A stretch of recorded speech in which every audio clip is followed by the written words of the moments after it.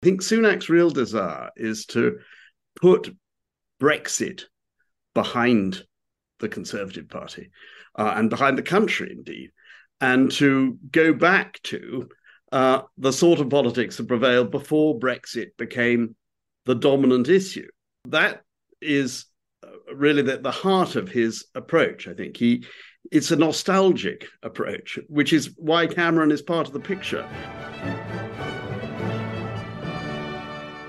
Hello, I'm Brendan Donnelly. I'm the director of the Federal Trust. This video is being recorded on the 13th of November, a day on which two important developments in British politics came to fruition. The first was that Suella Braverman was sacked from her position as Home Secretary by the Prime Minister, and the second was that David Cameron was appointed as Foreign Secretary. To discuss these events and what implications they may have for the future of British politics, I'm joined today by John Stevens, the chair of the Federal Trust. John, thank you for joining us. Why do you think that Suella Braverman has been sacked today by Rishi Sunak? I think she had become a liability for those Conservatives, particularly in the Parliamentary Party, who are fearful for the impact that her very hard line on identity politics was having in those broadly Remain-inclined seats in the southeast of England that are part of the blue wall and who fear that a challenge perhaps from the Liberal Democrats would be more successful there because of her presence. People used to say that the reason why she remained in Sunak's cabinet was that he felt a personal obligation to her because she supported him quite early on in his leadership campaign. It always seemed to me there was a bit more to it than that, that she did provide a link for him with what is a certain important strand in present Conservative thinking, as you say, particularly in the party, but also to some extent in Parliament, which actually revels in these identity politics, which regards that as an important way in which the Conservative Party can differentiate itself from the Labour Party. Has Sunak turned his back on that analysis entirely, do you think? Well, I think he felt that the priority now is to shore up the traditional Conservative vote. And have a campaign that is dominated by economic questions and issues of political competence over the economy, rather than the identity politics that has come into being because of Brexit. I think Sunak's real desire is to put Brexit behind the Conservative Party and behind the country, indeed, and to go back to the sort of politics that prevailed before Brexit became the dominant issue. And that is really the heart of his approach, I think. It's a nostalgic approach, which is why Cameron is part of the picture. The idea that he can only secure the survival of the Conservative Party in its former incarnation before the European issue became absolutely dominant. If he can go back to those old politics, that you have a Conservative Party that is competent on the economy and looks after those who are aspiring, and that the Labour Party offers an alternative that is more socially aware and more socially concerned. And those are the old politics that he looks for. And he is trying to revive Thatcherism, I think, in that sense, of the old form of a progressive conservatism that is not tainted by the politics that Brexit brought into being. The problem is that the politics that Brexit brought into being has transformed everything. It has transformed the whole nature of the political discourse in Britain. And that is really what he is fighting against in order to secure the survival of the Conservative Party. But he's a rather unlikely nostalgic politician, isn't he? His views are very much globalist, managerialist. I don't have the impression that he's someone who's suffused by a warm glow of nostalgia for the Britain of the 1950s or 1960s. On the contrary, it's a rather more bracing, rather less traditional conservatism that he espouses. He's a Thatcherite in the sense that he wanted a Britain that was economically efficient, that was part of globalization, though not taking it too far, that was socially conservative at the same time. The mix that had been behind conservative success ever since the 1980s, and which had dragged the Labour Party onto its territory, in essence. The problem is that Brexit has altered all of that. It has transformed the economic picture, and it is part of an economic picture that is now extremely hostile to that former version of conservatism, not least because globalization itself is in retreat and has become a malign force in supporting the conservative agenda. But it has also introduced into British politics questions of identity, questions of nationalism of a rather narrow kind, and that has completely altered the picture. But Sunak, like many leavers, hopes that the Brexit debate can be put to bed, can be got over. We move on. And that he sees as the best chance of preserving the Conservative Party in its old form, really, its pre-Brexit form. And there is also this nostalgia, I think, in the Labour Party too, in a way, curiously. There is this hope of pretending that Brexit hasn't really happened and isn't a dominant element in our politics, hasn't totally transformed the board. But of course it has. Sunak used to pay at least lip service to the idea of preserving the red wall. If his concentration now is on the blue wall, isn't that a recognition that the Conservative Party is very unlikely to win the next general election? The red wall was the element in the electoral coalition that supposedly was going to get the Conservatives back into power. Once you've given up on them, once you're concentrating on the blue wall, it's a much reduced Conservative Party that he's looking at after the next election, isn't it?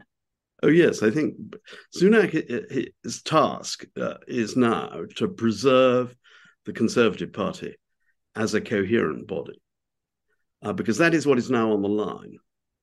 Won't there be a conflict about what that coherent body will be after they lose the next election? Well, it's going back to what it was, which is a party of the blue wall, a party of the economically more prosperous, interested in economic performance and in their personal economic welfare, and not so concerned about the inequalities in society and the issues of leveling up.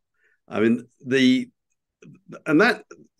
is the old politics, and the Labour Party is also part of this process. But Brexit exploded all of that. I mean, the reason why the Conservative Party won its huge victory in 2019 was that it rode successfully this transformation that Brexit had brought about. It was able to appeal to the red wall seats on an entirely new notion of a nationalist approach, really, that offered something for everyone. It offered leveling up, and it offered economic prospects of a new, dynamic, liberated Britain. That was the coalition that Johnson put together to secure Brexit. But of course, it was an enormous lie. And it totally depended on inconsistent notions of what the Brexit revolution had really achieved. Braverman has said that to try and pretend that the Brexit revolution didn't really happen. Braverman has said, rather ominously for Sunak, that she will comment further on her dismissal in due course. Will she be able to mount a sort of frond against Sunak? Will he have things all his own way in the next year, if indeed he attempts the sort of reconstruction that you're thinking might be in his mind? Well, I think she has got what she wanted, which was to be fired, in the hope that she would then be able to be part of those Conservatives who recognise that Brexit has changed everything and believe that the Conservative Party should be a party of identity politics and of nationalism, and should be jettisoning quite a lot of the former Conservative economic agenda in favour of a much more interventionist state, a more protectionist economy. That was the logic of many people who supported Brexit, and that is what the debate is now going to be in the Conservative Party. And what Sunak's concern is, and I think he's right about this, is that body of thinking, that nationalist identity politics wing of the Conservative Party, will, in the event of Sunak being defeated badly at the next general election, will completely take over the Conservative Party. And that will be the end of traditional conservatism in this country. It will be an entirely new sort of right-wing politics. But what is he doing that will give his wing, if there is such a thing, of the Conservative Party, a better chance after the general election? Is it simply limiting the losses that the Conservative Party will inevitably suffer? It's limiting the losses by basically trying to shore up the blue wall in the southeast of England, in particular. And Cameron is very much part of this. That is his constituency, essentially. And whether he still speaks to it that's very much a different question. But the idea of a gentler sort of conservatism, one that focuses on environmental issues as well as economic ones, but which is basically playing the traditional conservative economic game. That's what they're hoping to be able to put forward at the next general election, so that the loss, which they expect correctly, in my view, will not be so crushing that that entire tradition in the Conservative Party is effectively destroyed and replaced by something very different, which is what Braverman is interested in. But she, I don't think, is remotely the most significant figure in the constellation that is likely to assemble around a new sort of right-wing politics, which won't be conservative anymore. But isn't there a danger that you're attributing too much coherence to Sunak's activities, to his political choices? A month ago, he was telling the Conservative Party about how his party, his future Conservative Party, was going to be the party of change. And now he brings back David Cameron, who will be a red rag to the bull of the extreme right, of the most Eurosceptic right. They regard him bizarrely as a passionate Remainer. Is he really going to be able to put the Brexit issue to bed when he has Cameron, who is so provocative for the most radical Eurosceptics in his own party? No, I don't think he is remotely. And of course, there is a very high level of confusion and incoherence in this whole approach, as you've set out. But of course, that simply reflects the enormously high level of incoherence and within the Brexit coalition that gave the Conservatives their victory in 2019. The crucial question is, will this sort of politics, which he's obviously set the tactics that he wishes to adopt for the next general election, this defensive approach, will it be sufficient to save the Conservatives from what the opinion polls currently suggest will be an absolutely crushing defeat? Because if it is a crushing defeat, it will be a crushing defeat for that attempt to revive traditional conservatism. I think that attempt is doomed anyway in the longer run, because it is predicated on the notion that Brexit was just a sort of blip in our politics and didn't represent a very, very profound caesura. And I think it's a desire for the old politics, which Brexit doesn't affect, That's what is driving Sunak. But I don't think it will be sufficient to prevent a defeat so crushing that it will hand the future of conservatism into very different radical right hands. There's a question, of course, of whether the Conservative Party can be protected from radical right hands in any event, even if Sunak does do a little better in limiting the losses by not doing too badly in the blue wall. If there's a crushing defeat, which I think is overwhelmingly likely, there will be many voices within the Conservative Party, particularly within the party, which has the party membership, which has the right to elect the next leader, saying we weren't radical enough. And I can't see how... I think that is absolutely right. I can't see how Sunak will do so well as to be able to rescue the Conservative Party from the fate worse than death that you describe. No, I agree. I don't think he can. I think this is just a desperate rearguard action. But it is probably the best chance he's got. I think that is true. But no, I believe that Brexit has transformed our politics and it has destroyed traditional conservatism and will bring forth a very different and, in my view, much more sinister and dangerous type of right-wing politics. But of course, this nostalgia also affects the Labour Party, which is hoping that Brexit hasn't changed everything. And I think that is going to be the accompanying question to this debate, which is if by pretending that Brexit hasn't changed everything, Sunak will bring down the Conservative Party. But is Starmer pretending that Brexit hasn't changed everything for the Labour Party as well? That is the more difficult question. How do you anticipate that working out over the 4 or 5 years of presumably the next Labour government? Well, I think the problems are that Starmer is trying to win the election essentially on a Blairite agenda, as Sunak is reviving what he would see as a sort of Thatcherite approach, John Major approach, and that Blairite agenda has also been destroyed by the revolution that is Brexit, the advent of identity politics in an economic environment that is much harsher and which the economic realities of Brexit have made far more difficult to handle and to address. And so I see a radicalization in our politics on both sides. I think we're going to see a new sort of right-wing politics, which will be emphasizing identity, immigration. National sovereignty of a certain kind. Exactly.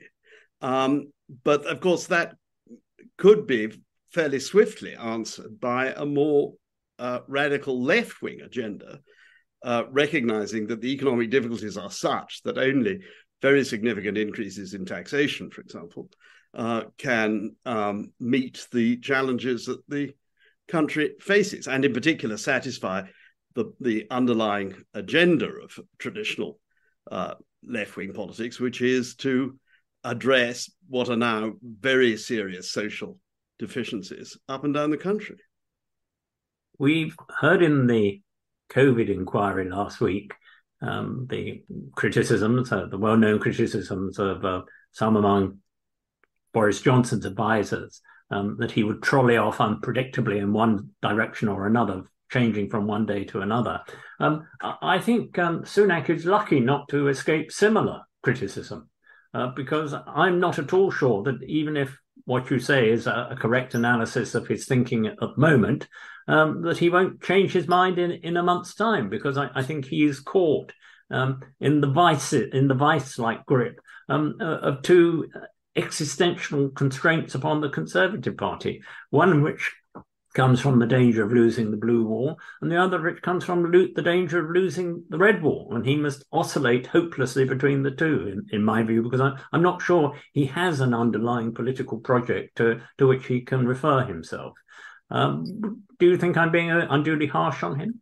No, not at all. But I think the question really is will those who recognize that Brexit has changed everything and want a new right-wing politics based on identity, essentially, will they wish to strike before the next election, or will they wait for the massive defeat which most people expect? And of course, the people who aren't content to wait for the next election are those who are going to lose their seats in it, particularly in the Red Wall. And so there is a question, I suppose, that he will come under pressure. There may even be attempts to get rid of him ahead of the general election. I don't rule that out, although I think that the inertia and the restraints that are imposed in the run-up to election will be such that he will probably be able to contain that. But it can't be entirely dismissed as a prospect. That is true. And I basically think that his strategy is going to fail, and fail very badly. I can't see anything at the moment which is really going to stop a total transformation of conservatism into something that is radically right, essentially, and not the sort of conservatism that we were used to before the Brexit referendum.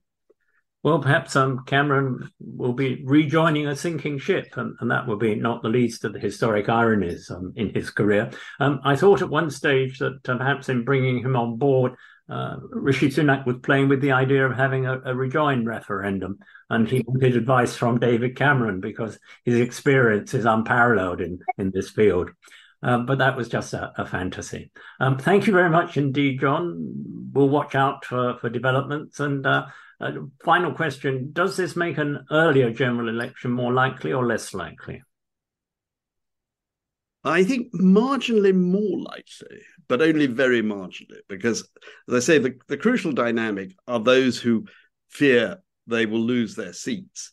And there is always the argument for going the longer distance in that context. Yeah. Well, all politicians think that it would be an outrage if they were voted out. So something must come along to rescue them. But Sunak will carry on believing that throughout next year. Thank you very much indeed. We'll watch the developments with great interest. I hope you've enjoyed this Federal Trust discussion of British politics. We have a number of similar discussions on our website already, which I hope you will find similarly interesting. Thank you very much and goodbye.